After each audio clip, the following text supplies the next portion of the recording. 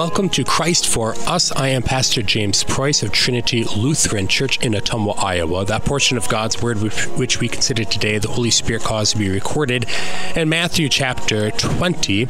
Jesus said, "For the kingdom of heaven is like a master of a house who went out early in the morning to hire laborers for his vineyard. After agreeing with the laborers for a denarius a day, he sent them into his vineyard. And going out about the third hour, he saw others standing idle in the marketplace. And to them he said, 'You go into the vineyard too, and whatever is right I will give you.' So they went. Going out about the 6th hour and the 9th hour, he did the same. And about the 11th hour, he went out and found others standing. And he said to them, 'Why do you stand here idle all day?' They said to him, 'Because no one has hired us.' He said to them, 'You go into the vineyard too.' And when evening came, the owner of the vineyard said to his foreman, 'Call the laborers and pay them their wages, beginning with the last up to the first.' And when those hired about the 11th hour came, each of them received a denarius. Now when those hired first came, they thought they would receive more, but each of them also received a denarius. And on receiving it, they grumbled at the master of the house, saying, 'These last worked only 1 hour, and you have made them equal to us who have borne the burden of the day in the scorching heat.' But he replied to one of them, 'Friend, I am doing you no wrong. Did you not agree with me for a denarius? Take what belongs to you and go. I choose to give to this last worker as I give to you. Am I not allowed to do what I choose with what belongs to me, or do you begrudge my generosity? So the last will be first, and the first last.'" Is salvation easy or hard? Is it difficult to be saved, or is it effortless? Scripture appears to give two answers. In our gospel lesson, we see that those who worked but 1 hour received the same wage as those who worked 12, showing that our salvation does not depend on our works, but on God's grace. Yet in our epistle lesson from 1 Corinthians 9 and 10, St. Paul exhorts you to run that you may obtain the prize.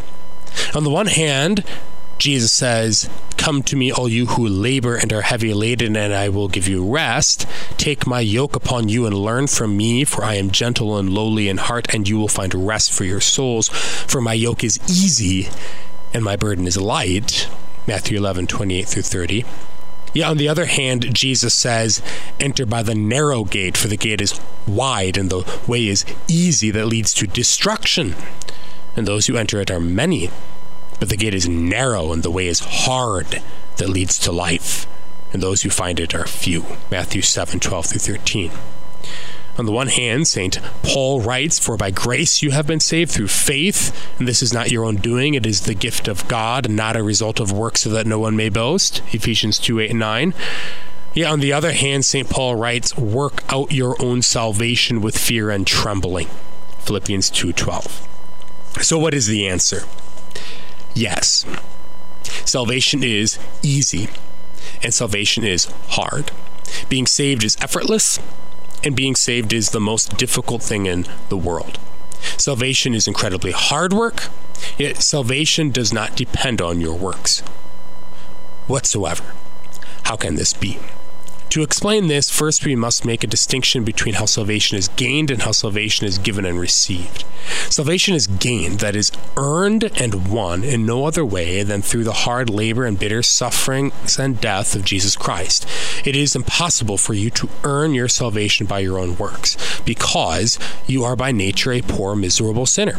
Poor, miserable sinners can only sin. They cannot please God. This is why Scripture proclaims, "None is righteous, no, not one. No one understands. No one seeks God. All have turned aside. Together they have become worthless. No one does good, not even one." And St. Paul concludes, "For all have sinned and fall short of the glory of God." The wages of sin is death, so the only wage you have earned from your labor is eternal death and hell. But the free gift of God is eternal life in Christ Jesus our Lord, which is received through faith. This is why St. Paul argues in Romans chapter 4, "Now to the one who works, his wages are not counted as a gift but as his due. And to the one who does not work but believes in him who justifies the ungodly, his faith is counted as righteousness." When we consider the labor of those workers in the vineyard, we can think of it as sacrifices. Work is a sacrifice offered up by the worker. Now, in the kingdom of heaven, there are two types of sacrifices. The sacrifice of atonement, which pays for sins, and sacrifices of thanksgiving, which give thanks to God for his grace. There is, and always has been, and always will be, only one sacrifice of atonement. And that is the sacrifice of Jesus Christ on the cross to make a payment for the sins of the whole world. Only the blood of Jesus can satisfy God's wrath against sin. Only the death of God's Son can forever pay our debt and set us free. Therefore, all our sacrifices offered in the kingdom of heaven are sacrifices of thanksgiving. That is why these laborers are all paid the same. Their work is a sacrifice of thanksgiving, not an atoning sacrifice. They are paid for the sake of the atoning sacrifice offered by Christ. That is why they all get paid the same. They all have the same Christ. They all benefit from the same sacrifice. And this sacrifice wins salvation for them, whether they have worked a lot or a little. Those who grumbled showed that they had lost their faith in the atoning sacrifice of Christ because they thought their sacrifices of thanksgiving were taking away their sins and winning salvation for them. They replaced Christ and his work with themselves and their own work as the object of their faith. So we see by how our salvation is gained that it is the most difficult work imaginable. In fact, no one can accomplish this work except Jesus Christ alone. Yet he has accomplished it for us. It's finished. Your sins are atoned for. You are forgiven. Now salvation for you is easy. It is a free gift received by faith alone. Yet here we encounter another problem: how salvation is given and received. Is salvation easily given and received? Well, in one sense, it is given and received very easily. Salvation is given through the word and sacraments. When the gospel is preached and the holy sacraments of baptism, absolution, and the Lord's Supper are administered, the Holy Spirit works through God's promise to create and sustain faith in the hearer so that the hearer is saved. Well, how difficult is it to hear? How difficult is it to believe? How difficult is it to receive a free gift? Well, as a matter of fact, it is incredibly difficult. First, we have false prophets and false teachers who pervert the word of God and proclaim lies. So Jesus must warn us to beware of false prophets who come to us in sheep's clothing, but inwardly are ravenous wolves. Yet, when you hear only the pure gospel from a faithful preacher, there still stands an insurmountable obstacle between you and saving faith. The prophet Isaiah speaks of it in chapter 6. Keep on hearing, but do not understand. Keep on seeing, but do not perceive. Make the heart of this people dull, and their ears heavy, and blind their eyes, lest they see with their eyes and hear with their ears and understand with their hearts and turn and be healed. This is why Jesus says to his disciples, "Blessed are your eyes, for they see, and your ears, for they hear."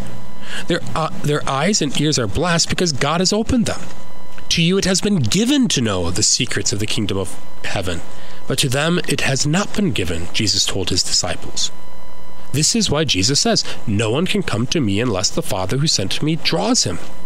And St. Paul writes to the Corinthians in his first epistle, "The natural person does not accept the things of the Spirit of God, for they are folly to him, and he is not able to understand them because they are spiritually discerned." And later he writes, "And no one can say Jesus is Lord except in the Holy Spirit." So according to your sinful nature, not only are you incapable of pleasing God and earning your salvation by your own works, but you are also incapable of believing and accepting the gospel, even as it is preached in its purity. You're not capable of receiving the free gift. Rather, the Holy Spirit must convert you. Open your eyes and ears and heart to understand and accept the gospel. This is what St. Paul refers to in Ephesians chapter 2 when he says that God made us alive together with Christ even when we were dead in our trespasses. It is the Holy Spirit who creates faith where and when it pleases God. So to be given and to receive salvation is greatly difficult beyond our ability. Yet it doesn't depend on our ability, but on God's grace, who gives and grants faith as a gift. Okay, so now I think we've got it. Salvation is difficult, yea, impossible for us to gain, yet God gains it for us through Christ Jesus. Salvation is hard, yea, insurmountable to give and receive, yet God gives and grants faith to receive it by grace. So salvation is difficult, yet it is easy. Yet why then does Jesus tell us to strive to enter the narrow door and call the way hard which leads to life? And why does St. Paul tell us to run that we may obtain the prize and to work out our own salvation with fear and trembling, if it is God's work and not ours which will accomplish it? Because we're not robots. God saves us monergistically, that is, only God accomplishes our conversion. Yet God does not save us independently of the human will. He regenerates the human will so that you do indeed feel remorse over your sins and choose Christ as your Savior. You cannot take credit for this work, but you certainly are going to experience the work being done in and through you. Now, I'm sorry, I did take a passage earlier out of context, but for a point. I quoted St. Paul from Philippians 2, verse 12, saying, "Work out your own salvation with fear and trembling." What he actually wrote is, "Work out your own salvation with fear and trembling, for it is God who works in you, both to will and to work for his good pleasure." Now, in context, that's quite a different thing, doesn't it? It is God who works in you. You will to do Christ's will, because God is working in you. You work the works of Christ because God is working in you to accomplish them. You are God's workmanship created in Christ Jesus for good works, so that you can say with St. Paul, "It is no longer I who live, but Christ who lives in me."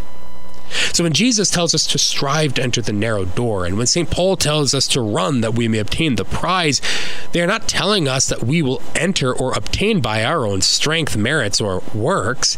Rather, it is God who begins, sustains, and completes our salvation.